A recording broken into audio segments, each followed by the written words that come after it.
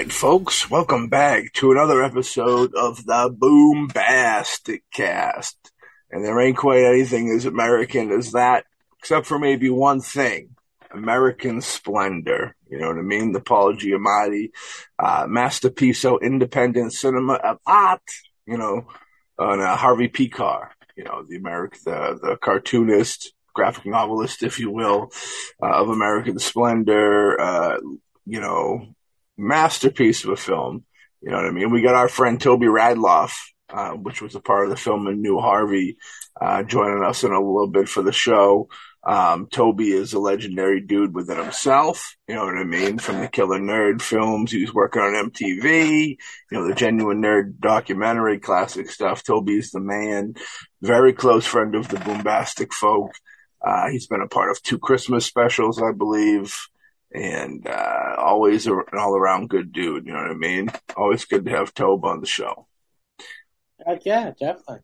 Alex, I know you're a big fan of Paul Giamatti. Oh, I love Paul. Hopefully one of these days get a chance to actually talk to him and express how much I love him. What I love is about American Splendor, which I think really makes it stand heads above a lot of other independent films. Yeah. Is the fact that you'll have a movie like, for example, Erin Brockovich, about a real person, and then you'll have Julia Roberts in a dining scene with the real Erin Brockovich playing a waitress. But in this, I mean, you had the real Harvey Pekar, you had the real Toby Radloff in there. Real Harvey Pekar, I mean, does the narration as the narrator of the piece, while you had, you know, Paul Giamatti going through the motions. You also got actual footage of, you know, him on David Letterman, which is another thing I appreciated. Yeah. I mean, other than the very last one where they cheated it, so it was definitely looks like behind the scenes, and you see, you know, Paul Giamatti playing Harvey Pekar talking to a David Letterman, person playing David Letterman. Yeah. But what I appreciate is that this is a film that is about someone who's real. That they actually actively bring him into the story itself. I mean, it's his story. Right. And that's one thing I really appreciated about it, because so many other people could just go with, well, we got Paul Giamatti, we got Judah Friedlander, they'll play the roles and we'll play it as a regular narrative biopic and we'll go from there. But, I mean, seeing Harvey Pekar's wife and then, of course, the retirement scene at the end, it was nice to actually feel like those that the story was about actually had, you know, had something to say, actually was a part of the film, other than, well, this is our story, but we're not a part of the actual production of this film. Right. Yeah. I mean, that's one of the things I really appreciate about the movie. I mean, I love Paul Giamatti and Judah Friedlander both did great jobs in this film. But having the actual Harvey Pekar narrated, I thought was a stroke of genius. The way they did Harvey Pekar, it's quite a I remember like this movie popping off at what was like early 2000, 2003, of course, because we got 20th anniversary. Yeah. I remember it was a big deal in independent arts that year going off. I believe it took awards at Sundance and such, and that was kind of like a good area. That was around the time that I was like attempting to get into film. So like all those art films that came about were catching my eye. You know, all those films that were Sundance who were all catching my eye and catching my attention. I feel like that was like probably around the birth, probably the really first big starring role for Giamatti. I could be wrong. People will always say Sideways is the movie that really put Paul Giamatti, like I would say, in the forefront of people's minds. Yeah. But American Splendor, I think, was definitely, if it wasn't the first, it was definitely the first notable film that he was in. Like And him playing Pig Vomit in Howard Stern's Private Parts, at least for me being a comedy fan and a fan of the radio show, that was big for me. I always took note of him because he was so great in that role of Pig Vomit, Stern's boss. Played it perfectly. But I got Gmod. He was also in Lady in the Water around this time, I think, which kind of, the film wasn't that fantastic, but it was a big move. Everybody went to go see it because it was like, I think it might have been the first kind of almost disappointment from M. Night Shyamalan, but a lot of people went to go see it. Maybe The Village was, I don't know. They were right around the same Well, The Village came out first. Here's the thing about M. Night Shyamalan. I enjoy his work. Yeah. I mean, I'm not saying everything he does is 100% great. Okay. I actually enjoyed The Village. A lot of people gave it shit because I enjoyed it. Yeah. It turned out that it wasn't, a monster. It was actually this guy dressed up, which actually I think was it subverted you thought it was going to be. And if anyone's watched anything that M. Night Shyamalan has done, they should expect kind of the rug being pulled under. But I think a lot of people were upset that they were expecting a monster movie and they got a more of a personal society drama about, the failings of the society we live in right now. Which, if you look at it that way, I liked it. I thought it was really well done. Honestly, best performance of Bryce Dallas Howard, as far as I'm concerned. Yeah. Well, he didn't have a big career, right? Then he wasn't in for a little bit. Is he still kicking? He's still going now? Yeah, he did. There's a movie coming out now, like Knock on the Cabin. That's M. Night Shyamalan. Yeah, that's M. Night Shyamalan. Oh, what about the actor, the Bryce Howard you were talking about? Oh, yeah, Dallas Bryce Howard? Yeah, she's Ron Howard's daughter. She's the one doing all the Jurassic Park movies. Oh, so I guess she's doing all right. Yeah, she's doing all right, but she's doing all right. We're talking about acting. I mean, most of the films I've seen her in, I don't think she's really stretched herself as an actress. I thought in The Village, she did a good job actually being an actress. I mean, you watch the Jurassic Park movies, they're laughable. I mean, Chris Pratt and Bryce Dallas Howard, nothing against them. I could not believe anything that they do in that series. Yeah. I believe Chris Pratt more as Star-Lord than I do as his character in the Jurassic Park movies. Word. Well, that's pretty big of you to say, my friend. That's pretty big of you to say, you know what I mean? Just saying. Well, we can almost end this episode with news like that, you know what I mean? But we're not going to do that. We're going to carry on. We're going to find the strength to carry on forward. We're going to get into some American Splendor. You know what I mean? We're going to get some fantastic stuff getting down. If you're not a fan of the film, this might not be your cup of tea. If you've never seen the film, go see the film. You'll like it. It's a good flick. The formatting of film, like your typical storytelling formula is kind of, they move away from that, which I got to appreciate. Whenever a film does that, I always take note. Like you were saying before about the swapping up of character and real people, I thought it was really well done. And for shizzle. Well, I mean, it's actually funny if you think about it.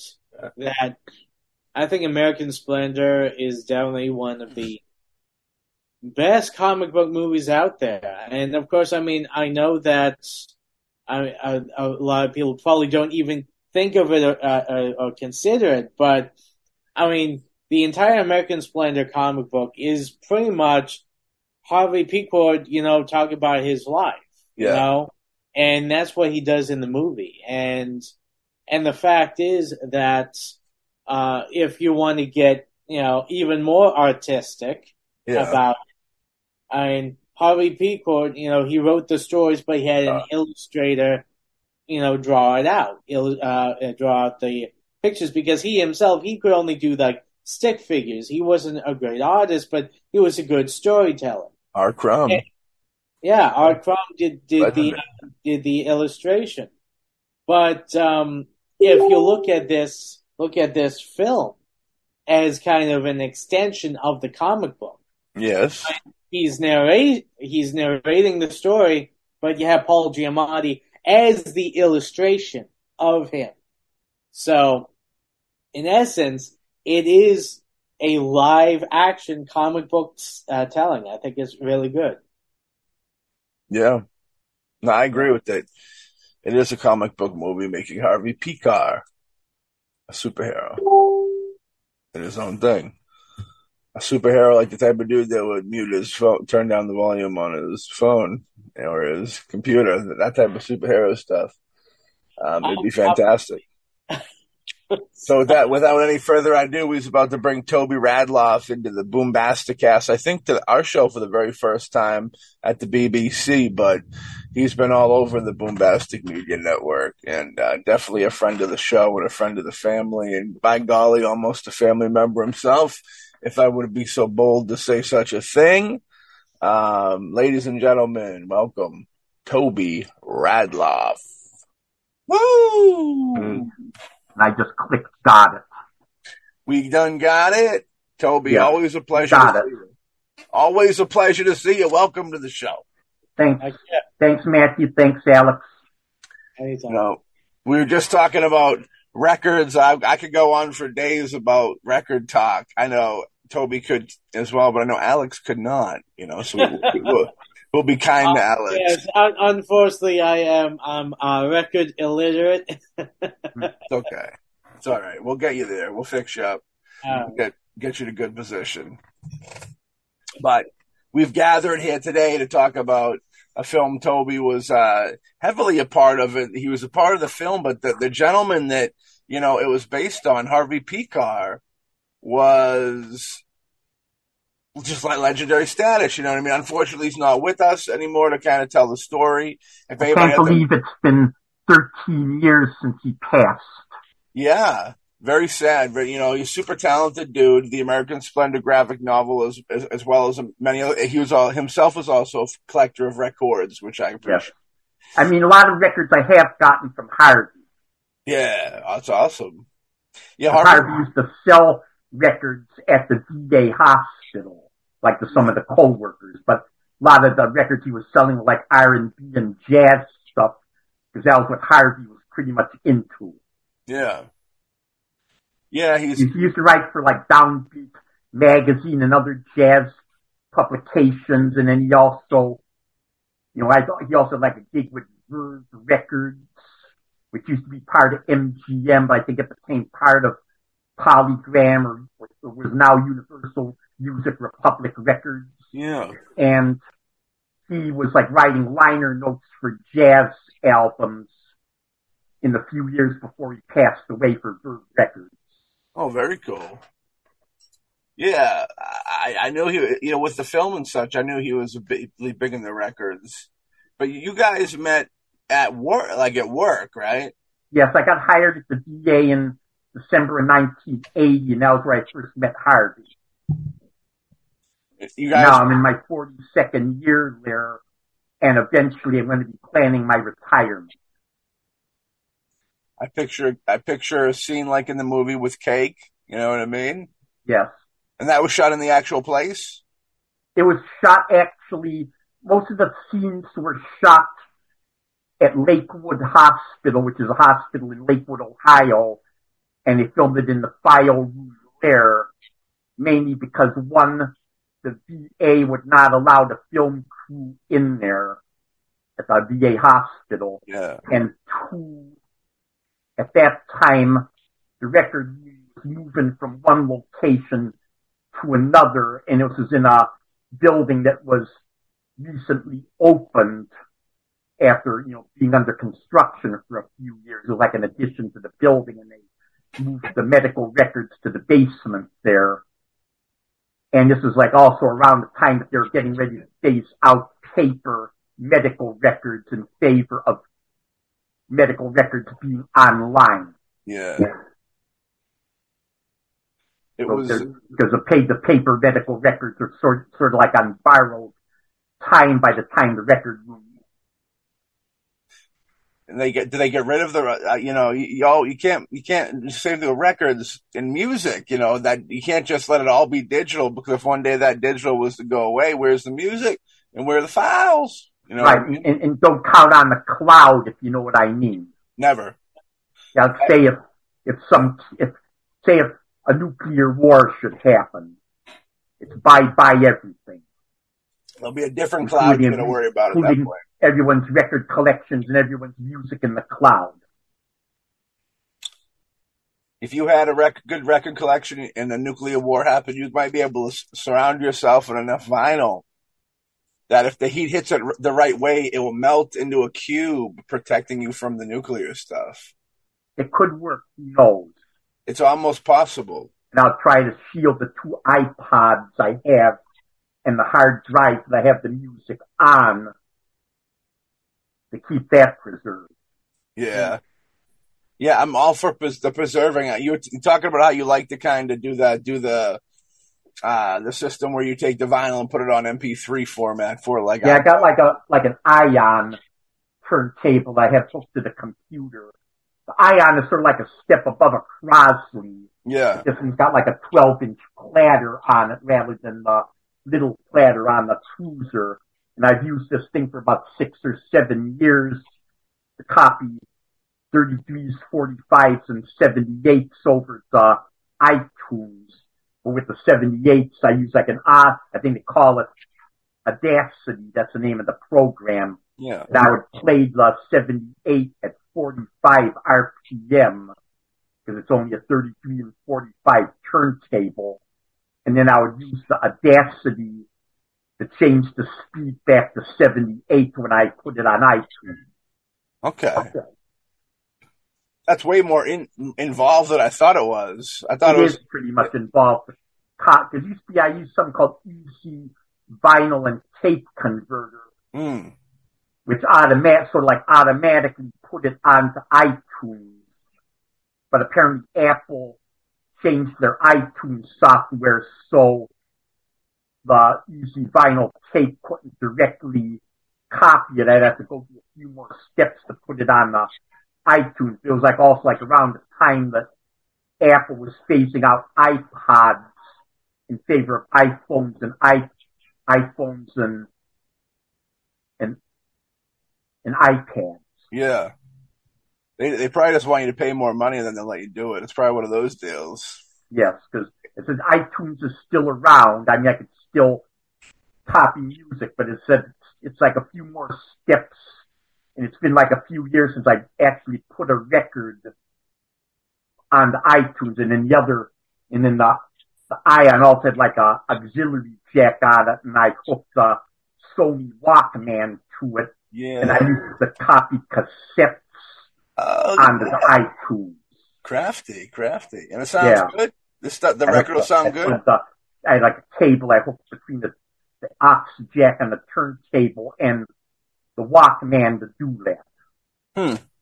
And when you convert it over, it'll sound good, or it sounds good. Yeah, I just have to make sure I got fresh batteries. Yeah. In the Walkman in order to do it. Word. It was a better model. It was a better model of Sony Walkman, so it did come out good. I remember when the Sony Walkman hit the streets, it was one of the biggest things of all time. You had the yellow sport one, and you had the regular one. Yeah. That was big. Then the Sony Discman, which was everybody wanted them, but they were so terrible. If you move them a little bit, the CD skips, it was awful. Yeah. This is actually what I used. Hell yeah. And this is the little cable I hooked up to it. Look at this a little cable I hooked up to it to hook it to the turntable. Yeah, I got an old one here too. Yeah, this is first generation Sony Walkman type deal. I don't know. This one I think is from the 90s. It still works. Yeah, it's got the W. I got the W on this. Yeah, I got the W on my Discman from back in the day. Yeah, it looks like one from a thrift shop. That Walkman, that Discman. Yeah, it's so surprising. Like the Discman and the whole walking CD player thing was like you had to like walk with it. I remember having to walk with it like almost like within your hand. It couldn't be at the angle or anything, or it would like have issues. At least mine would. Yeah, it would. Right, but but then again, it's cumbersome to carry CDs and cassettes with you. Yeah. And so, like when you're walking with an iPod, you don't have to worry about like the one that I have is like a 64 gigabit unit. Yeah, yeah. Holds like 17,000 songs. Yeah, I had an iPod. I just do like Spotify nowadays, but I had an iPod for a while. I haven't updated mine. Every time I get a phone, I should probably put because I have so much music. But yeah, we'll see. There's eventually, like with my iTunes, I eventually got to get rid of all the duplicates because I had because one time I accidentally erased my hard drive. I had like an external hard drive that I had the songs on. I accidentally erased it.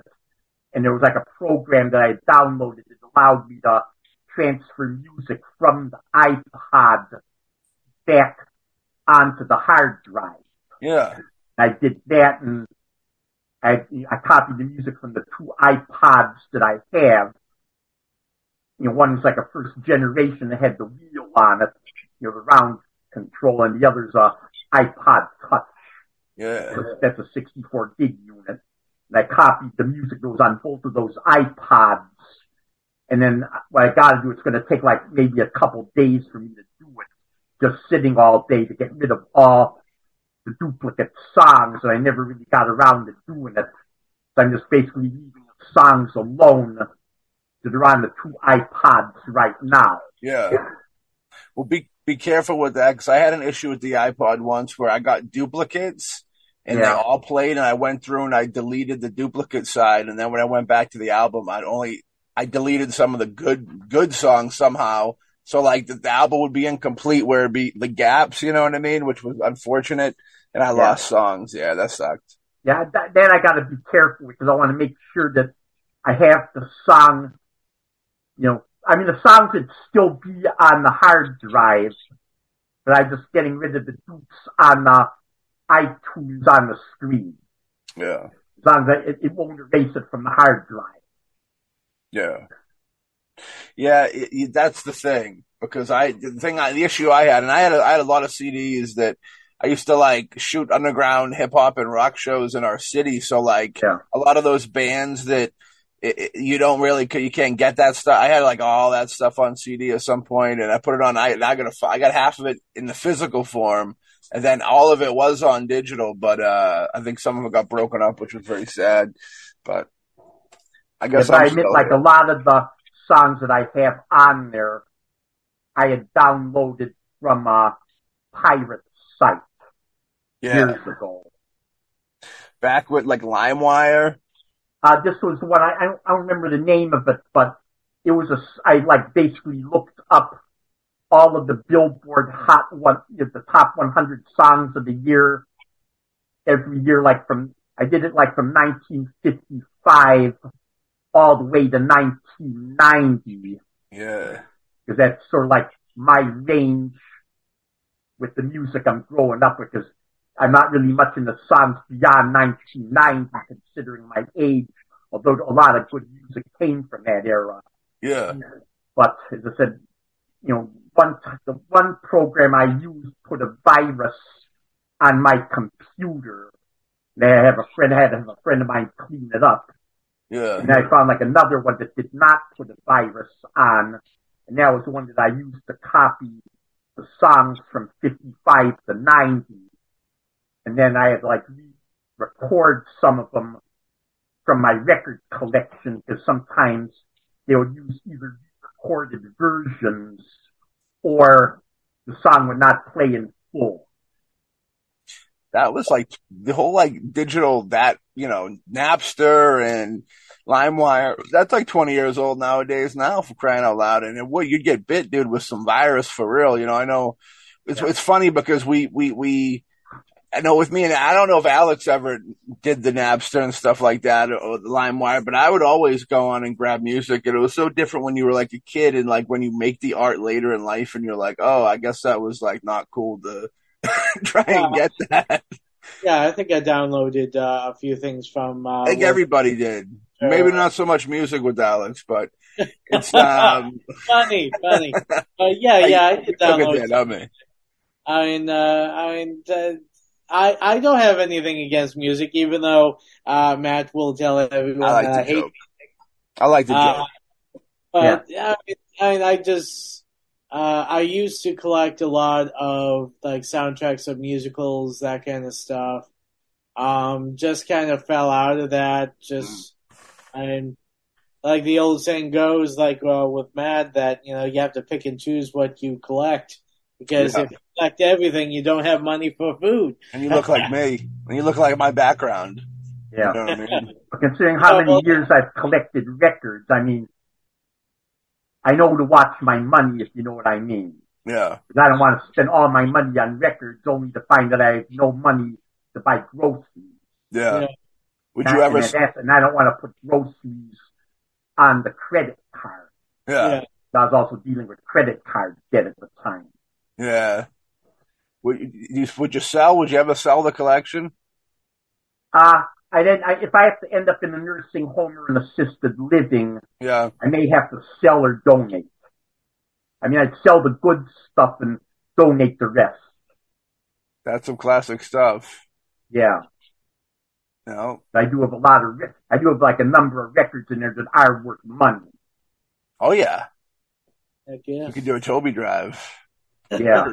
That'd be cool. I could see Toby hosting like a record show. That would be cool. That'd be really cool. Yeah. Maybe in the future. So now you and Harvey you guys kind of linked up with digging on records. You guys were both big fans of records. Yeah, we went to flea markets, we went to thrift stores, we went to library sales, because Harvey often bought books from estate sales, library sales, flea markets, thrift stores, and then he would resell them. He used to go to this place in Kent that would buy books from him, and then the other place, I think, was up in Elyria, that bought a lot of the paperbacks he found. Yeah. That's where it was. Neither of those bookstores are there now. I remember the one in Kent later became a Starbucks. Yeah. Oh, coffee. People love coffee. And I think Starbucks later, I don't know what's in that building now, but I knew it was in a building that had English two-door decorum outside of it. Yeah. Harvey was an originator of a field of work that nowadays I don't really like nowadays. And the field of work I'm talking about is where, and Toby, I'm sure can feel this. You go into like a thrift store, a Savers, you're looking for good stuff. You'll see people with their phone and they're scanning stuff, and they don't want it themselves, but they know if they can get money for it, they're going to buy it. And I hate that because it kills the collector. You know what I mean? And then also, like with other things, people want to buy stuff because they don't have that much money. Yeah. And also, because of these, people that resell, the thrift stores realize that, and they try to put eBay pricing on a lot of their items. Yeah. We're talking, say, like $20 for a piece of Pyrex. Yep. Like for an old Pyrex, like for an old Pyrex crock pot or something that used to sell for maybe $2 or $3 is now going for like $20 at the Goodwill. They make crack with the Pyrex cookware, I believe. That's why they, like, for real, I always hear the rappers talking about their Pyrex. Yeah. Yeah.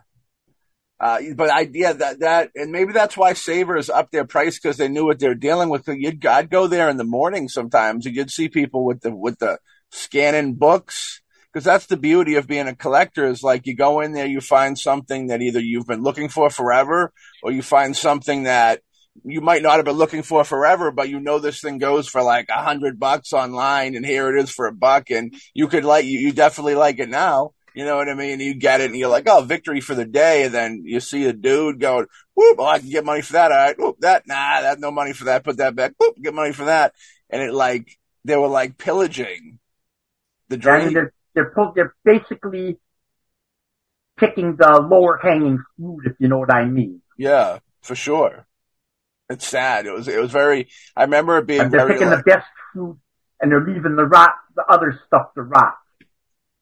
You know, it really. You know, it's unfortunate because I did Savers and stuff like that. You know, I used to get excited. Like you drive by a Savers or something, you go, "Yeah, man! Like there's very possibly I'm going to go in here and find something incredible." And nowadays, it gets smaller and smaller the opportunity of that because of phones. Especially, you know, like I know the Savers in my area on Monday, everything is half price. Oh, you'll probably find them all coming in on Monday to do that stuff. Even though Cleveland only has 3 Savers. Yeah. Savers only gives us a couple half off. You get every Monday. We only get a couple off a year, I think. Yeah, every Monday. That's the 3 stores that are in Cleveland. I think one's in the city of Cleveland, one's in Rocky River, and the other's in Willowick. Savers was like one of my favorite stores because you had books, music, movies, anything, toys, like old toys.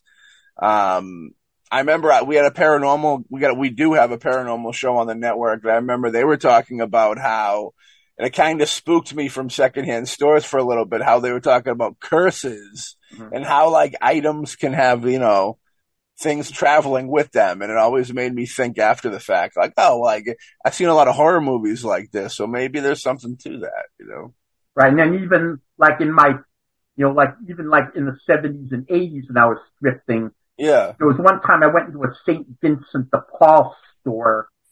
They had like a box of records sitting on the floor. It must have just come in from a donation. Yeah. It was like sitting like between, you know, the floor and the employee only area. And I was looking through the box. I found an album by the Ronettes. It was in those boxes. And I knew that the records there were selling for like $1 a piece. Yeah. And I grabbed that Ronettes record out of the box. And here some lady is yelling at me because I took the record out of the box. But then again, I went to the register with it, paid the $1 what the record usually would sell for. But I had a feeling that sometimes employees would go through the stuff before they even put it on the floor. Yeah. Like, especially like things like records. I mean, if a bunch of records get donated and they're sitting in the back room of a thrift shop, I wouldn't be surprised if the employees know people that resell. Yeah.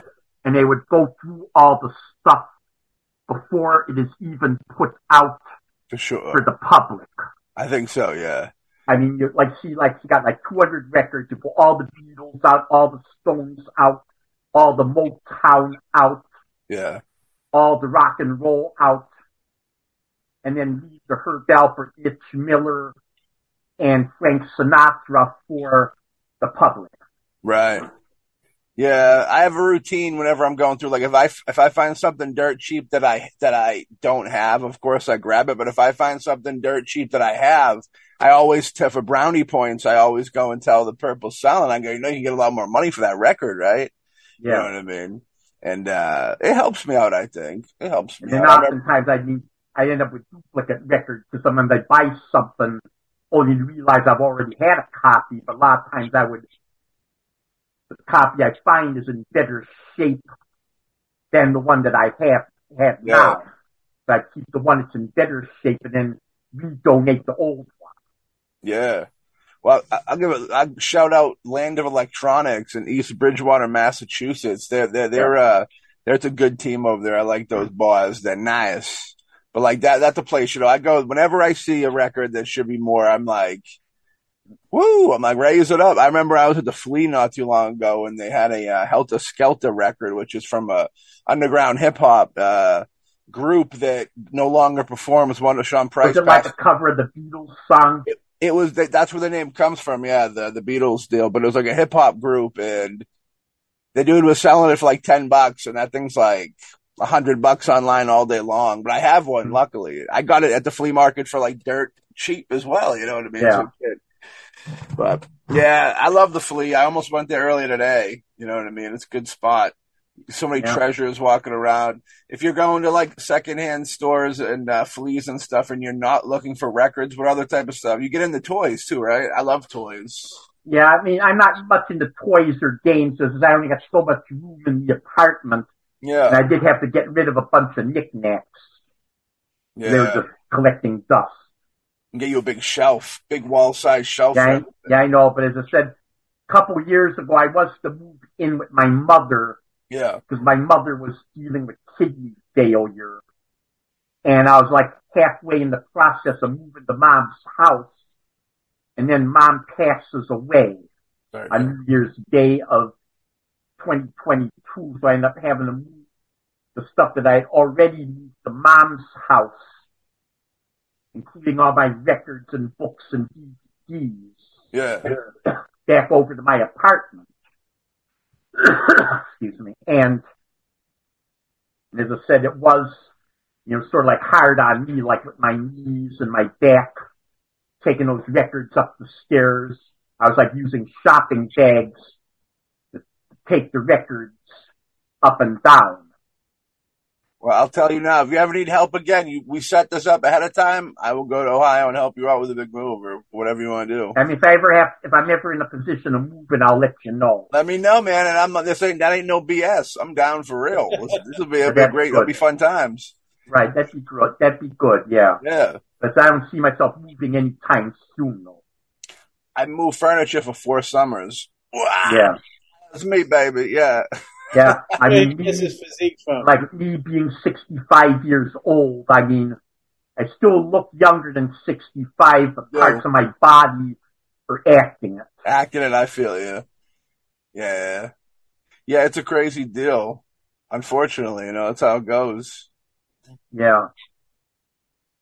Alex, how you doing over there, bud? I'm doing good.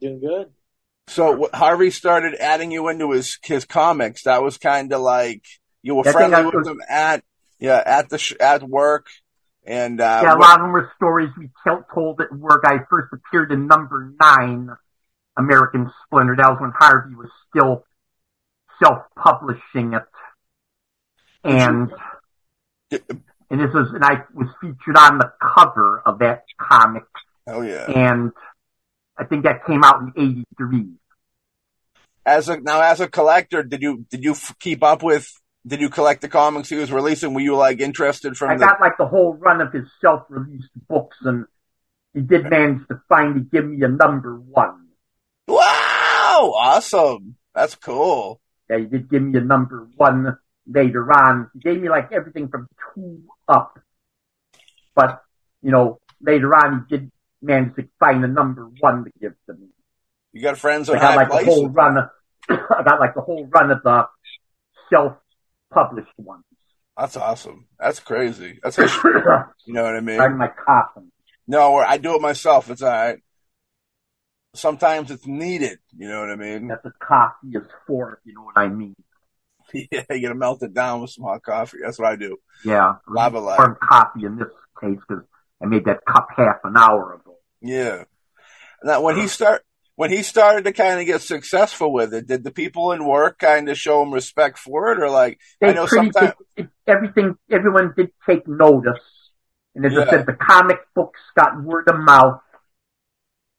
That's basically how Harvey ended up on David Letterman, and how I ended up on MTV. So, yeah, I wanted to get into that. I know that, Harvey went on Letterman, and he has some of the most legendary interviews out there. If anybody hasn't seen them or heard them, I believe they're all on YouTube. I mean, definitely see the flick that they go into it at the end of the movie. There's some real life footage from Letterman and him in the movie, but they're out there. And, so MTV approached you from you, the kind of the success of the comic. Yeah, they sent a camera crew to work, to my work, to do something on Harvey. Harvey introduced me to the film crew, the MTV crew, and I appeared like in a number of scenes. I appeared like about 3 or 4 segments where a team from New York came in. Yeah. And then And then at a Superman convention, met Wayne Allen Harold for the first time. This was back in 1988. Because you were like an MTV VJ kind of deal for a little bit. Sort of. I was like talking about how I felt, genuine nerd. And then from there, Wayne Allen Harold did and Mark Bosco did a number of segments that ran, like I think between 88 and early 1990. Yeah. And then they ended, and then the last one was, I think, like the summer of 91 when Killer Nerd came out. Hell yeah. Killer Nerd's classic. Now, that was a weird, before we leave the MTV thing, that was like a very interesting time with MTV, like when they started to take off. And I always remember Daniel Johnston, the folk singer. He kind of came from that era too, because they found him. It was a music festival or something like that. And like, I think so, yeah. The camera crew. There used to be a thing, because Harvey lived near the Coventry Road area of Cleveland Heights, Ohio.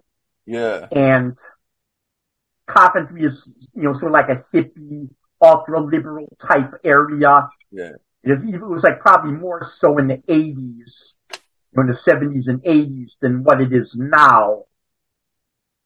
Because like Coventry today, you got like a number of vacant storefronts. Yeah. But it was like a hopping area, like a busy hopping area back in the 70s, 80s, and early 90s. And that was like the era where Harvey was doing a lot of his stories. Yeah. It was, do you have any idea what like the Cleveland underground art scene was like at that time? Like, I assume he had to have been like a big ball in the underground. They must have, he must have been a forefront figure. You know what I mean? Yeah, I mean, he did manage to get Robert Crumb to do some of his drawings. Yeah. Our Crumb did stuff like Fritz the Cat and the Keep on Trucking guy. Yeah, our Crumb. He met Harvey. And he met Crumb in the 60s at a garage sale. And that was like, recreated in the movie. He liked Crumb worked for American Greetings at the time, and American Greetings is like a Cleveland-based greeting card company. And that was where Crumb worked. And Crumb lived in Cleveland at the time, and that was how him and Harvey met. And they both had a common like for jazz. Yeah.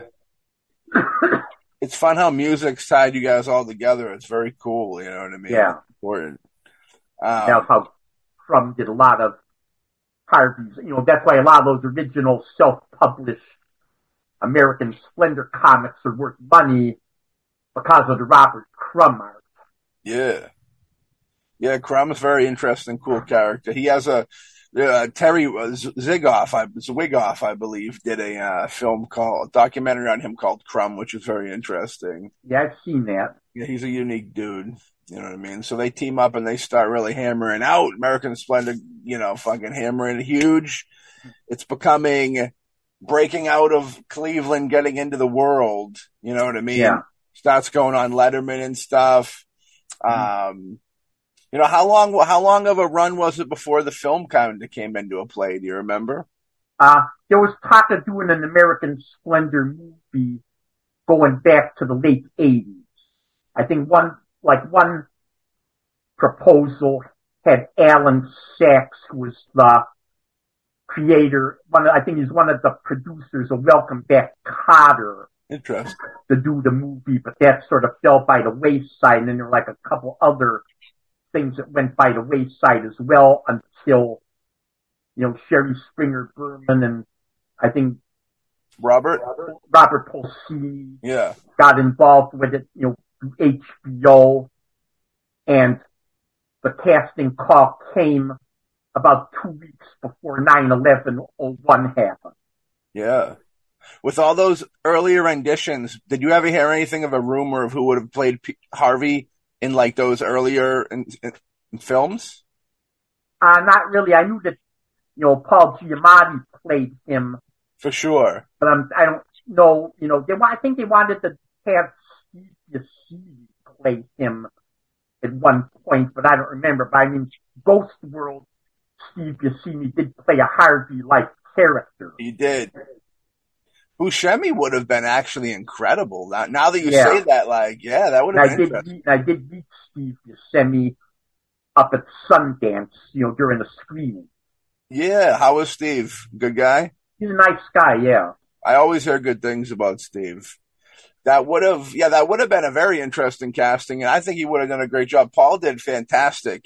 This is right around the time Paul was kind of really hitting the scene in a big way. He was behind the scenes as a co-starring character, for a long time, not really quite the leading man. And then this kind of showed that he could do it. You know what I mean? That he had what it took, the chops. Yeah. And then they're like looking at actors to play me. And they ended up getting Judah Friedland, stand-up comedian, and he appeared like in small parts in a lot of movies. World champion. And then, Judah has this long, stringy hair, and these big glasses. I mean, that's what he looks like now, but he cut his hair and changed his glasses to look like me for the American Splendor movie. And then after the movie wrapped, Judah grew his hair long back again. Yeah. Yeah, this was because Judah had that hippie-like look. He did, yeah. But they made him look nerdy. They made him look like me. I think there was like another actor, I don't remember his name, but he was like on a number of sitcoms and stuff. And I don't remember his name offhand, but they wanted to have him play me at one point as well. I don't recall his name, but Judah had the thing perfect, down pat and perfect. Yeah. And Judah and I still keep in touch off and on, and he still looks back at playing me in that movie. That was the first time I ever remember seeing Judah. It was before 30 Rock, where when he did 30 Rock, it was like he blew up. But that was the first time I seen him, and he does an incredible job playing you. It's very charming and sincere and lovable. Did you guys talk? Did he meet with you, or did you guys talk? Yeah, we met at a restaurant up at the Renaissance Cleveland Hotel when they were doing the casting. Yeah. And it turned out he was a fan of my movies even before we even met. Hell yeah. He bought Killer Nerd, and he saw all the old MTV stuff. Yeah. So he was familiar with me even before he even met me. Yeah. Hell yeah. That's what I like to hear, man.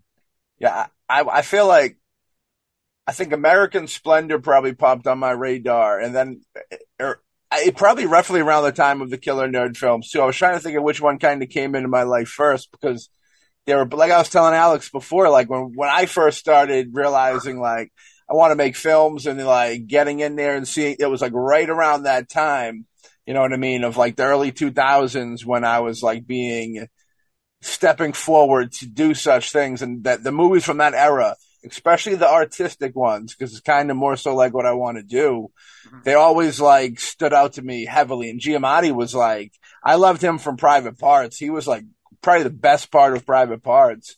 And seeing him come in was great. I really think that was the beginning of the Paul Giamatti that everybody knows right now. And then also after I met Judah, I was looking up films that he was in, and he played the cameraman in the movie, the movie version of Starsky and Hutch. Yeah. And I saw Starsky and Hutch and him playing the cameraman. And then he was also in a movie called Wet Hot American Summer. Summer, yeah.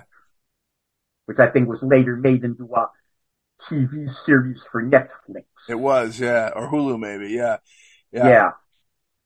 Yeah, that was a great cast, Yeah. And you got what, Shari and Robert? Are they they're a directing team? Are they a couple, or are they just two friends? Do you know? Yeah, they were a team. I think they're husband and wife. I believe. Okay. I know they later did a movie called Nanny Diaries.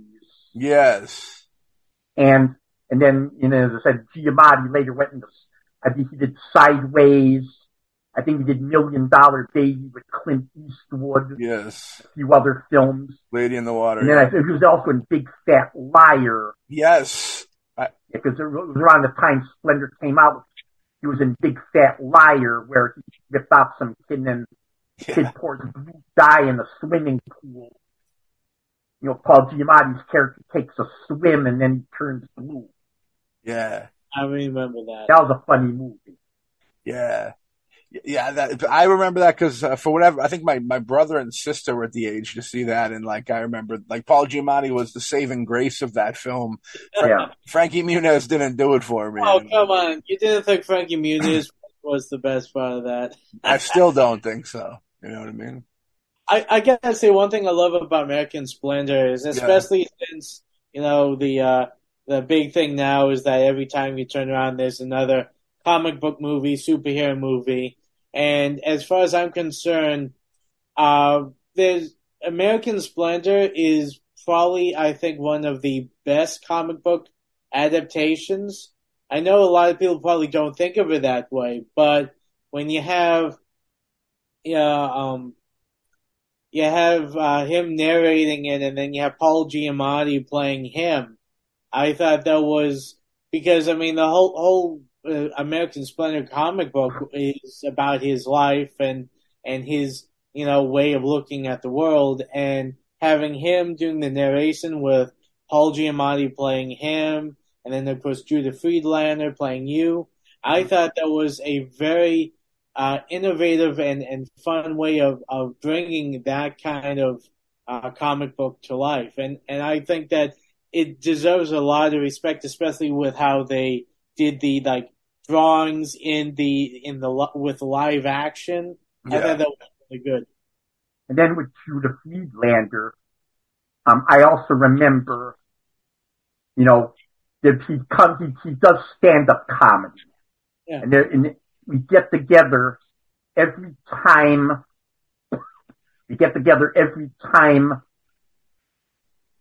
He comes to Cleveland. It was about 3 or 4 times he made a trip to Cleveland. He would appear at Hilarities for his stand-up act. It's a comedy club up on East 4th Street in downtown Cleveland.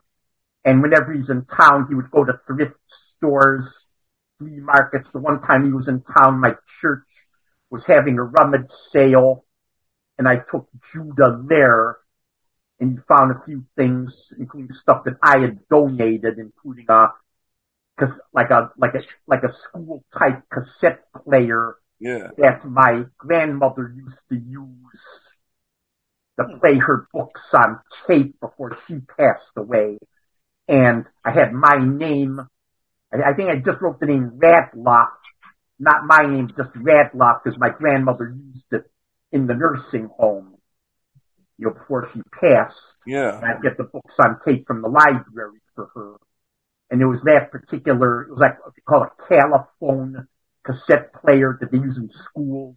Yeah. And Judah bought that at the church flea market when I donated it, when we went there. And then from there we went to the flea market up at the Berea Fairgrounds, where I ran into a guy that I went to high school with. He was selling stuff with his father. And the classmate's name is Michael. Yeah. And Michael Gorsmeyer, that is his name. And I was good friends with Michael Gorsmeyer in high school. And him and his father had a booth set up at the Berea Fairgrounds flea market. He was saying stuff like records and ceramics and stuff. And I introduced him to Judah. And Judah, I think they had records for sale, and Judah was looking through. I don't think he bought anything from him because most of the records he wasn't interested in. But still, I did introduce him to a friend of mine, and a friend I hadn't seen in years, if you know what I mean. And I still haven't seen Michael Gorsmeyer in years either, so I wonder whatever happened to him. But we were good friends in high school. I graduated from high school in 1977, by the way. Right before. And it was interesting because he liked going to thrift stores, and he told me that even when we first interviewed up at the Renaissance Cleveland. Yeah. I think the majority, some of your comedians come from some money, some of them don't. I think they learn to live on a budget. I think comedy is definitely one of those fields where you learn to live on a budget, so you would love thrift stores and secondhand stores. I think that's cool. They got that keepsake. That's a very cool thing. I appreciate keepsakes like that. So that's cool that he's got that in his collection. Yeah, and then still I sort of credit American Splendor in a way for Judah Friedlander getting on 30 Rock. Yeah. Yeah. Because, I mean, a lot of people remember him from Splendor, rather, because he was prominent in Splendor playing me compared to, like, other movies like Starsky and Hutch or Wet Hot Summer, a few others where he was only in a few scenes. But I sort of credit Splendor for him getting on 30 Rock, where he was a regular character. I'd agree. Outside of Giamatti, I think that Judah is the breakout character for sure. Yeah. I mean, he's such a lovable character. It fits well, And then I'm going to have to go to IMDb because I still wonder whatever happened to Bob and Sherry. I know they just did some Succession, an HBO show, so they're still working with HBO, I think. Yeah. Yeah, they haven't slowed down a bit, it looks like, you know what I mean? They found family at the HBO people, and you know what I mean? Right, and I've also imagined, because Harvey wrote enough material over the years, including stuff that Joyce Brabner did posthumously, to put several movies together. And I've often imagined either a sequel to Splendor or a television series based on Splendor, based on like some of the other stuff Harvey had done. And he even wrote like a series about a coworker who had dealt with PTSD when he was in Vietnam. Yeah. And that would be a movie in itself. Yeah. I know that Harvey takes a writing credit on the film, and I always assumed it was almost like based on characters but I think he was a little deeper, like a legitimate film writer, a script writer on it too. Yeah, as I said, he did enough material to do several movies, but then again, Joyce Brabner pretty much owns the rights to everything, and she tends to be very confronting and very aggressive, very demanding, very confrontational, obsessive of the material, very eccentric when it comes to this. Yeah, that's unfortunate. Because Joyce is a very hard person to get along with. And even some people from the movie didn't want to deal with her. Right.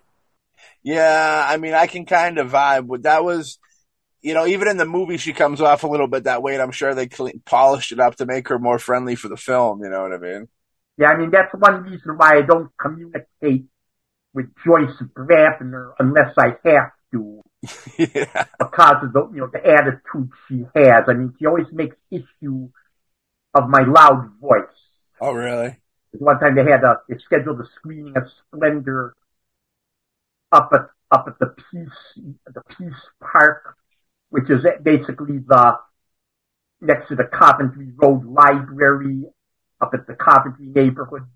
They're like a street fair. They're dedicating Peacock Park, which is in front of the Coventry Yard building. Yeah. It used to be the Arabica coffee house there, but now Grog Shop is there. And they did a dedication of Peacock Park back in 2013, I think. 2013 or 2014, I don't remember. Yeah. And Joyce made issue of my voice. And for some reason, Joyce and I never really got along. Yeah. And even when we were at Sundance, Joyce basically wanted to keep me separate from her, Harvey, and Danielle. Yeah. I mean, Joyce tends to be very bossy.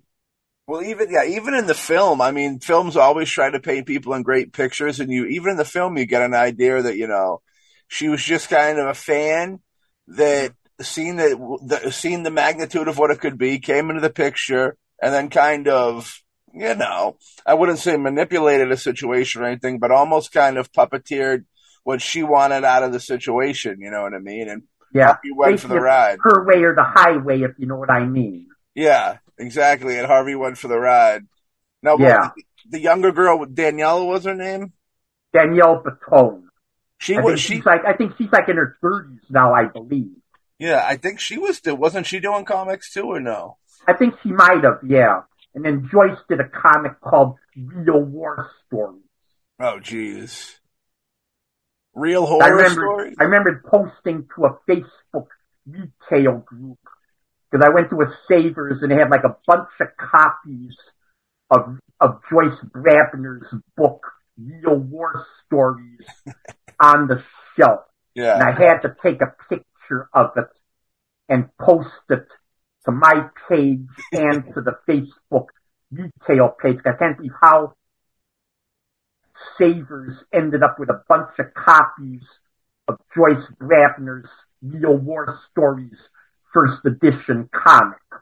That's where they were distributed from. That's where she got her deal from, Savers. I'm sort of guessing, but it was like years after she published it. I don't know how Savers got all these first edition copies of it, but I got to think somebody must have snapped them up later on and resold them online. Yeah, probably. I mean, yeah, because she's still around those parts, right? Did she get out of? Yeah, she's still living on Overlook Road in Cleveland Heights. You know, the house that Harvey and Joyce bought back in the 90s. And she owns all the American Splendor and everything. She pretty much controls anything having to do with Harvey Peacock. Yeah. Well, controlling as Joyce Brabner is. I bet, it's weird that it seems she's difficult because I feel like if she was almost easier to work with, there's so much new stuff that could be done with the material, the content. They could reboot it. They could probably reboot American Splendor for like a new time in a way, you know what I mean? I mean, and yeah, make it like, even though it's based on real stories. Yeah. I mean, they could like still set it in the 60s, 70s, and 80s, but have a different cast, or even move the time frame and change the names of all the characters, but it would still be Harvey's story. Yeah, I mean, like when they said like the year we did the cancer year, the movie year, were those all the real issues, or was that just for the movie? Harvey did have lymphoma. Oh yeah, that definitely. But like in the movie, they have like like a graphic novel based off of the cancer year. Then they have another graphic novel. Yeah, they actually did do the cancer year graphic novel. Okay. I wasn't in that. It was just basically Harvey, Joyce, and people they were dealing with due to cancer. Because Joyce had Harvey. I remember when Harvey wasn't feeling well from from the cancer. Yeah. And that was around the time that Harvey stopped going to bookstores and flea markets. Was when he had that first bout of cancer. Yeah. And from there, he was dealing with it for a couple of years, and then eventually he got over it. Then it came back a second time, like around the time the movie came out. And then he died of cancer. The lymphoma came back around the time he died, because how he died was he fell out of bed. Okay.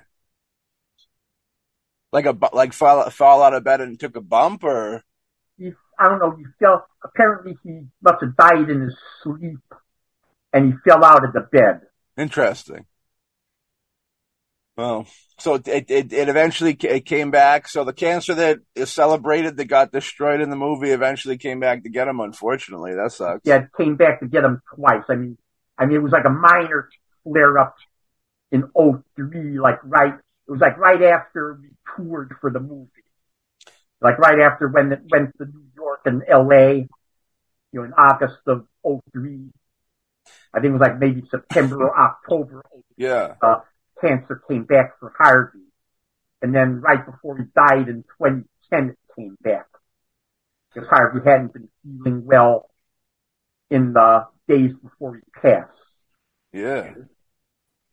If Harvey never passed away, where do you think he'd be at nowadays with everything? He'd still be writing books. Yeah. I mean, Harvey would still be writing books until the day, just like in 2010, he was writing till the day he died. Yeah. because he was like in the middle of a story when he passed away, and I think Joyce Grabner eventually finished it. Yeah. I mean, we rarely could have got it if he was still kicking it, dude. We probably would have got a TV show because the content, the material's perfect. Yeah. It's like it's kind of like it's like Married with Children without being married with the children. You know what I mean? Yeah. Harvey would be 83 years old if he were still alive. Yeah. Yeah. And I think Joyce is like in her late 70s, early 80s herself. Yeah. Because Joyce is around Harvey's age. So knowing Harvey so well, you think Paul Giamatti did a bang-up job, an exceptional job? He did an excellent job with Harvey Peacock. Yeah. Now, Harvey always comes off kind of like a grumpy, unhappy dude. Was that more of a shtick? Yeah, I mean, basically, how I've seen it, I've always seen this observation with the American Splendor movie. Harvey always took a pessimistic side to things, while I always took the optimistic side. And there have been a lot of people that have seen the movie. They liked my character better than Harvey's character. Yeah. Not. Harvey's character reminds me of like a Charles Bukowski character a little bit. You know what I mean? Yes. It'd be interesting to see. I mean, he always called himself a curmudgeon. Yeah, for sure. For sure. Well, I mean, I think the thing that works really well is the fact that because he was so pessimistic and you're so optimistic, I mean, the dual, the yin and yang, so to speak, I think that was one of the things I loved in the movie was the fact that, you guys were friends and you guys had, very different ways of looking at the world, but were still friends, which is true with a lot of friendships that, and I really like that. I thought that was a good thing. Yeah, because I knew that, both Harvey and Joyce have dealt with depression. Mm. And sometimes that reflects in the stories that are in the comic book. Yeah. Oh, for sure. And then Harvey, I think, went through 2 or 3 divorces before he met Joyce. Yeah. Yeah, depression and mental health is I think everybody deals with it. It's such a big thing now. Like, I could see American Splendor being like an animated Netflix show. You know what I mean? Like, there's so much. Or HBO Max show, maybe HBO Max because HBO put out the film. And so it could be like, if it were to become a series, it'll probably end up on HBO Max, which will become just Max next month. Did Harvey ever comment? Apparently they're merging HBO Max with Discovery Channel screening and Warner Brothers streaming. So it's just going to become Max. Yeah. Oh, well, that everything's because, it's all going to be one. I think WWE just got bought by the same company that owns UFC. So that's what it's kind of corporation world. Mm-hmm. Did Harvey ever comment on his opinion of the catching on? It's kind of like when you're that, the glass is half empty type of vibe, and then positive things start happening. It's funny, you'll see people that are kind of like gloomy, but positive starts happening, and it's like a weird thing in their like personality, kind of. Did you see any changes? As I said, Harvey saw the glass half empty. I saw the glass half full. And although Harvey had already denied it, I still think that the Letterman shows have helped his career, although Harvey keeps denying it. He keeps putting the books out. Yeah. The movie deal had been made. The movie had been a success in the way it is. I mean, it was never a true Hollywood blockbuster, but it did well as far as an indie film, even though it was line cinema. Yeah. Yeah, it was a big deal. Like, that was kind of, like I said, when I started making films, and it was a time when, like, more artsy films were kind of getting, like, you'd have your Hollywood films, but the artsy films were coming into play, and that was definitely one. And it was, I loved it. Now you got to spend a little time on set with it. What was that like? It was good. I enjoyed working with the cast. Yeah. And you coming from, of course, the Killer Nerds film before this. Yeah, because I made Killer Nerd in 90, and I made Ride a Killer Nerd in 91. Yeah. Yeah. And then from there, you know, I sort of like took a break from showbiz for a while, mainly because one, I was dealing with issues, and two, you know, Wayne and Mark were having creative differences. Yeah. We went on to do Girlfriends, which is basically a lesbian love story. And then I got back with Wayne in 99 to do Town. Yeah. Because sometimes, you know, like Wayne was the creative end, and Mark Bosco basically took care of business. And sometimes Mark Bosco and I have had differences. Yeah.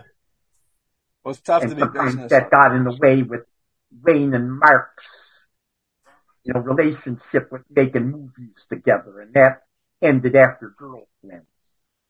Yeah, it's tough. You know, business can be tough in creative endeavors. You know what I mean? But there got to be that part, unfortunately. Yeah. I heard that there might be maybe a third venture into Killer Nerdville. Maybe. Yeah, we're talking about it, but as I said, you know, I won't be as acting as. I mean, Wayne is still thinking about it, if you know what I mean. Yeah. But I would not be like, I would be like Harold Kunkel at this age, 65 years old. But I'd always imagined re-imaging a Killer Nerd with a much younger person playing Harold Kunkel. Yeah. You'd have to do a Son of Killer Nerd type vibe to keep with the bride. Yeah, that was one thing, because I've had people thinking about making movie scripts and sequels to Killer Nerd, although it's been 33 years since I did the first Killer Nerd. Yeah. Yeah, and you know, anybody out there who's never seen the Killer Nerd films, go check them out. I know Troma released them a while back. And then Wayne Allen Harold bought the rights back from Troma, and they were reissued on Blu-ray and VHS. Oh, okay, word. Yeah, that's cool that you got the rights back, because I heard. Yeah, and we made something like 500 limited edition Blu-rays, and maybe like 100 or two, maybe like 100 limited edition VHSs of each movie. That's good, because if you know, I've heard Troma isn't the easiest people to get your film back from. And without the permission and without the rights to be able to do it, there's nothing you can do. So that's great they got the rights. Right, because it was like I think it was like right after we went to a horror movie convention in Hackensack, New Jersey, back in '93. This was, you know, at Farley Dickinson University. Yeah. And I managed to drive my piece of crap Thunderbird all the way from Cleveland over almost all the way to New York City. Yeah. To Hackensack across the river from New York City. And we stayed at this Best Western hotel there. And I'm just fortunate the car made it there and back without overheating. Oh yeah. Because I was having a little trouble. I was having a little trouble with that car at the time. But I just, you know, managed to get it there and back. But then again, around the time, I was like handing Killer Nerd buttons out to everybody going to this convention. And then there was like another time where I was sort of fooled, if you know what I mean. Yeah. At that convention, there was a guy carrying a camera. Like, it was a VHS camera. Like, you know, it was not a professional one, but it was like a consumer grade VHS camcorder. It happened to have an MTV sticker attached to it, and I honestly thought that it was somebody from MTV doing a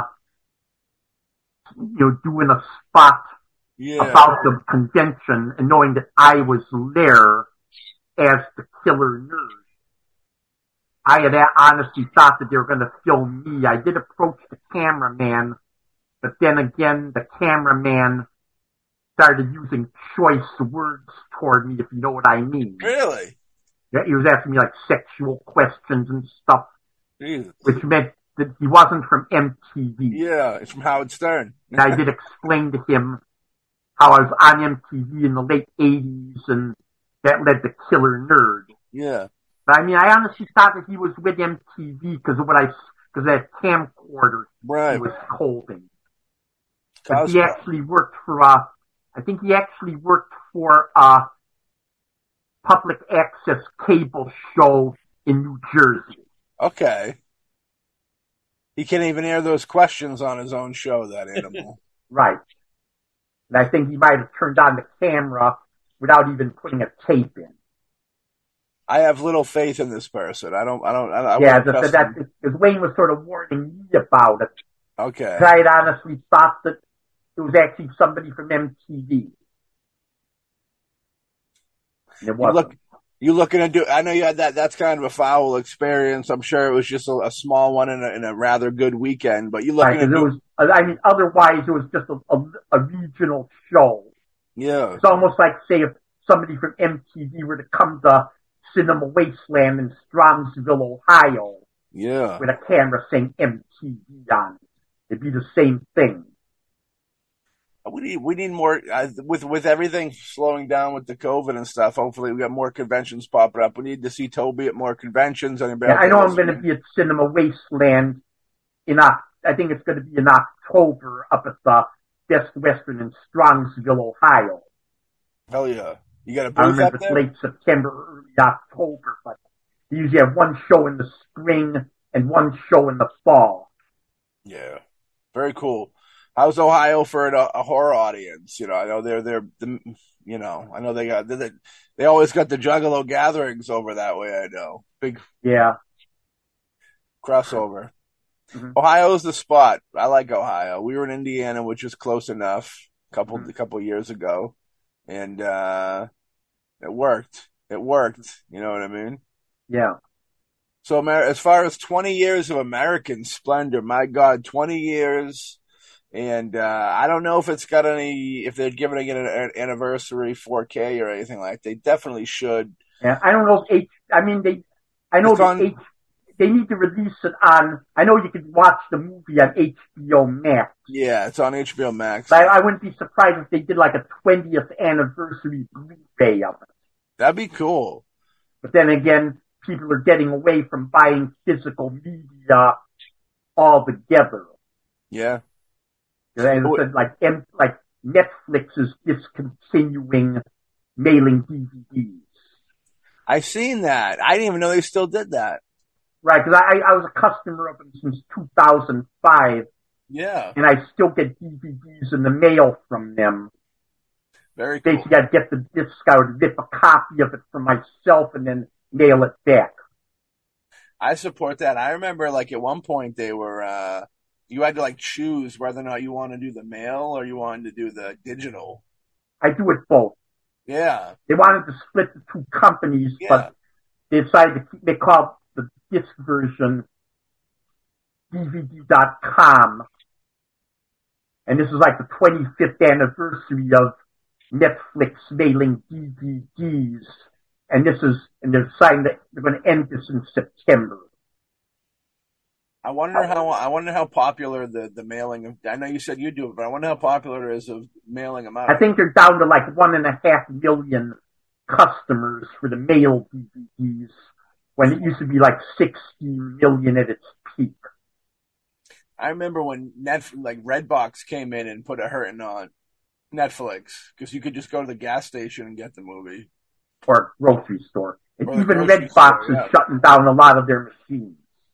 And then the digital it's funny because like digital kills Redbox. Redbox kills mail in Netflix, but then it comes back for like the revenge to kill it in the overall. Right. Yeah, Netflix killed Blockbuster, if you know what I mean. So sad. The video store, so great, dude. The video store was it. So Streaming sad. Killed the video star, if you know what I mean. Exactly. You got that right. Streaming killed the video star. Streaming killed the video star. I want to get you into the studio, man, and record Streaming Killed the Video Star. Video store. Because it's legit. It's horrifying, but it's legit, and it was so fun going into the old VHS rental store back. And I got a feeling that eventually the studios are no longer going to make physical DVDs or Blu-rays. Yeah, I think so. Once they figure out a special features thing, which you can easily do. We do it on our Patreon. We offer so if we can do it, they can do it. And then once they figure out a way to do extras with the movie, it's over. Yeah. It's done. Right. Because that's the thing with the DVDs is the extras. And I still have a feeling that HBO Video will probably put a 20th anniversary version of Splendor because that disc had never been released to Blu-ray. Yeah.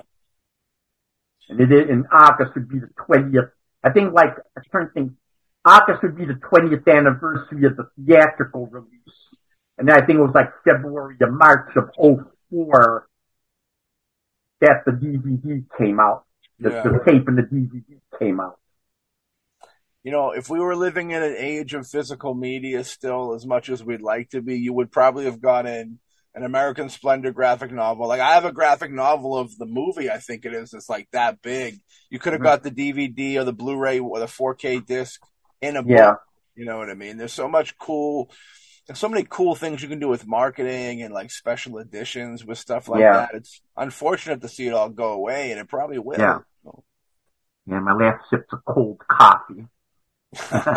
Cold coffee's my fave. Well, I mean, we're approaching our cold cup of coffee too. You know what I mean? This was a good time, Toby, man. I'm in the October of my years, if you know what I mean. Yeah, no, I'm with you, man. Yeah. I'm with you. Well, Toby, it's always a pleasure having you on the show, man. It's great. Yeah. Every time I see you, man, I love seeing you. It's great. Good to see you. Yeah, I love seeing you too also. Thank you, man. I appreciate it. Glad I could take part today. Yeah. You know, if anybody out there hasn't seen American Splendor, now is the time to see it. Go see it. You'll love it. And Killer Nerd and Bride of Killer Nerd peep in you too. And Toby. My favorite documentary of all time, Genuine Nerd. Go grab that up. I mean, as I said, Genuine Nerd, you got to see from Aberration Boulevard, where I'm in a diaper, and that was a movie that Wayne ended up scrapping because it came out around because this was around the time that I was working on Splendor, and I did not want people to get any ideas. That's why I decided not to do any more baby or diaper roles on the movie. Yeah. I dressed as a baby. I dressed as a New Year's baby in one MTV segment that didn't air. Yeah. And this was up at Chapel Hill Mall in Akron, Ohio. And then there was another one where I was dressed as a baby in Killer Nerd. Yeah. And they dressed me in a baby again as Aberration Boulevard, where a prostitute is paid to change my diaper. And that's on the Genuine Nerd DVD, but it did not, but Wayne decided not to do Aberration Boulevard, where it's a movie about a more eccentric, similar to Townies. Yeah.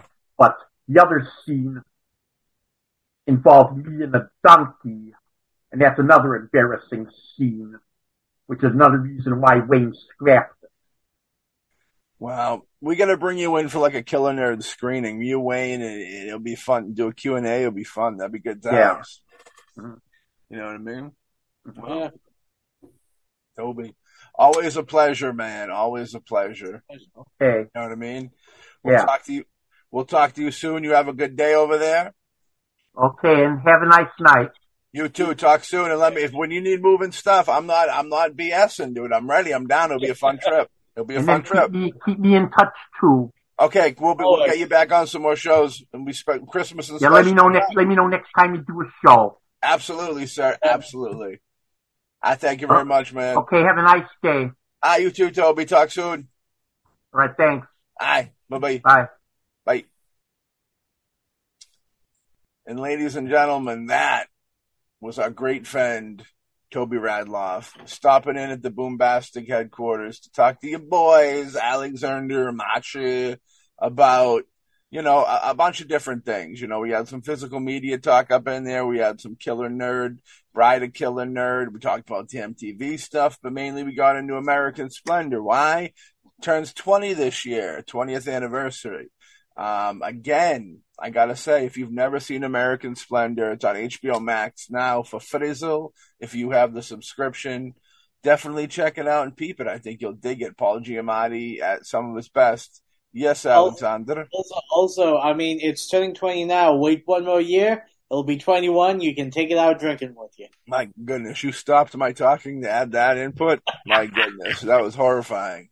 Hey, come on. That's what you have me on. You're lucky I love you, bruv. You're lucky I love you, bruv. Hey, when I got a joke, I gotta throw it in. But Toby's the man. I love Toby. Ever since the first time I chatted with him a few years back, he was on another show, I think the Shock Treatment show on the network. For anybody out there, I believe Shock Treatment episodes are still roaming. So on the audio podcast ways, if you go look up a show called Shock Treatment with Mel and Maddie, episode The Genuine Nerd with Toby Radloff. There's also a good Alex Hawk interview near that too. But yeah, that's that. If you want to learn a little more about that and still support the Boombastic Meads, that's the way to do it. You know what I mean? But yeah, Toby's the man. Toby's going to be in the upcoming Wicked Hollows film, which is great. And I would love to get Toby out here for a screening. I know this year we're going to be getting back into some of our events. Teaser for everybody out there. And as you get this episode, it'll probably be even closer to events, but it'd be cool to do a nice screening and bring in Wayne and Toby and do that whole deal, because Kill a Nerd is one of my favorite shot on video horror films of all time. I'd probably say Redneck Zombies and Kill a Nerd are it. You know what I mean? I mean, there's a couple other ones in there, but those ones always popped in my head right off the bat that I love. And I love Toby. It's hard not to love Toby. The sweetest dude. So generous with his time. And it's always a pleasure having him on. And we got many more stuff to do with Tobe, including moving. We're starting a moving company. And we'll be killing it. Like I said, 4 years of moving furniture during the summers, brother. And if you ever need to move furniture, Mr. Matthew Fisher is the man for you. He's got the looks, he's got the height, he's got the muscles. He's got it all, ladies and gentlemen. So, again, I know Tobe's not here, but Tobe, if you're listening, much love, man. Thanks for coming on the show. Alexander Hawk, much love to you, my brother. Always a pleasure. And for everybody out there listening, much love to y'all. We got nothing but love for you, baby. If you enjoyed this episode, go check out more of these episodes for free wherever you listen to this one. If you want to support the cause a little deeper, we got the Boombastic Streaming Patreon page. That's right, Boombastic with 2 O's streaming at patreon.com. On there you can catch, I know once a month right now you're catching this episode for free in the video form, but every Boombastic episode you'll be able to catch for free in the physical form on the Patreon, and the nice first perk ever, $5 perk, very nice. All our podcasting stuff where you catch all our podcasts in video form, uncut video form, and all types of other goodies. And if you go up to that $10 tier, we call it a pier, not a tier, because you look off. You cover the top of your forehead so you can see further, and you go, yeah. $10 brings in a lot of our film stuff. We got 20 films in the digital up there for you to peek at your leisure, and the tiers go up higher, but those are the ones to go with. And we got nothing but love for you. You know what I mean? We're not pushing no Patreon, y'all. Not pushing no Patreon, y'all, folks. If you want to join up. A lot of cool stuff. I would tell you right now that the 420 episode just got up there, but by the time you guys get this, 420 is probably a few months back. But it still should be there. So go take a peek. And it will be there. What am I saying? But for Shizzle, a lot of kudos stuff. Alex, you want to say anything in closing about Tobe or American Splendor? Not pretty much. I said everything. Just like like I said before, American Splendor, I think is. I know when they did like the Ang Lee Incredible Hulk, a lot of people gave kind of issues because they did the kind of like the panels and all that to make it feel more like a comic book. That kind of style, I think, was a lot better utilized in American Splendor. It's different, a different style, but with bringing in with different illustrated versions of Harvey Peacock, where his future wife shows up and he's in the different places in the bus station waiting for her. Yeah. I really loved that style and the fact that it's definitely a film that, it doesn't have explosions, you don't have anyone in capes, but it is a movie based on the comic book, and the comic book was this guy's life and and the trials and tribulations he went through. And that's why people gravitated towards him, because it was a slice of Americana. And as Toby said, he was a pessimist, and he always looked at the world as half empty. Yeah. And sometimes I think the way that we as a society can kind of look at the world in a better light is to see it from the light of someone who actually has even a darker view of the world than you do. Then you can see that, things might not be as bad as you think. I mean, look at Harvey Peacock. I'm not doing as bad as he. Harvey Peacock, yeah. Harvey Peacock was, I think people love him because, even though he's a kind of a grumpy figure, I think, he reminds me of uncles I have. You know what I mean? I think there's a place for the glasses half empty people. You know what I mean? Who's to say if they're right or wrong? You know what I mean? But I definitely do feel like everybody's probably got a Harvey in their life, and that's why you're so easy to kind of fall in line with appreciating him in the film, because kind of like, well, why would you want to be around a mopey dude or whatever? But it's like, yeah, he's got the mopiness to him, but there's something else there. There's the personality is there, and it's kind of makes it the overall deal, which is very cool. But Toby Radloff, man, I love him. I tell you, every time we got him on, I can't stop saying how much I love that dude. He's great. Yeah, always a pleasure. I think this is now his, let's see, fourth time on a episode that we have been involved with. I mean, You got Shock Treatment, you got this one, and you got two Christmas episodes. Yeah, 2 Christmas specials. He's become a staple in the Christmas deal. He's the staple that holds the wrapping paper to the actual gift, to be truthful with you. You know what I mean? But he's the Scott's tape. He's a good man. He's in the hollow. Classic prison we got. He holds it all together, baby. He holds it all together. You know what I mean? So, with that being said, we thank y'all for listening. We appreciate it. And we'll catch y'all on the next episode of the Boombastic Chaos. Peace.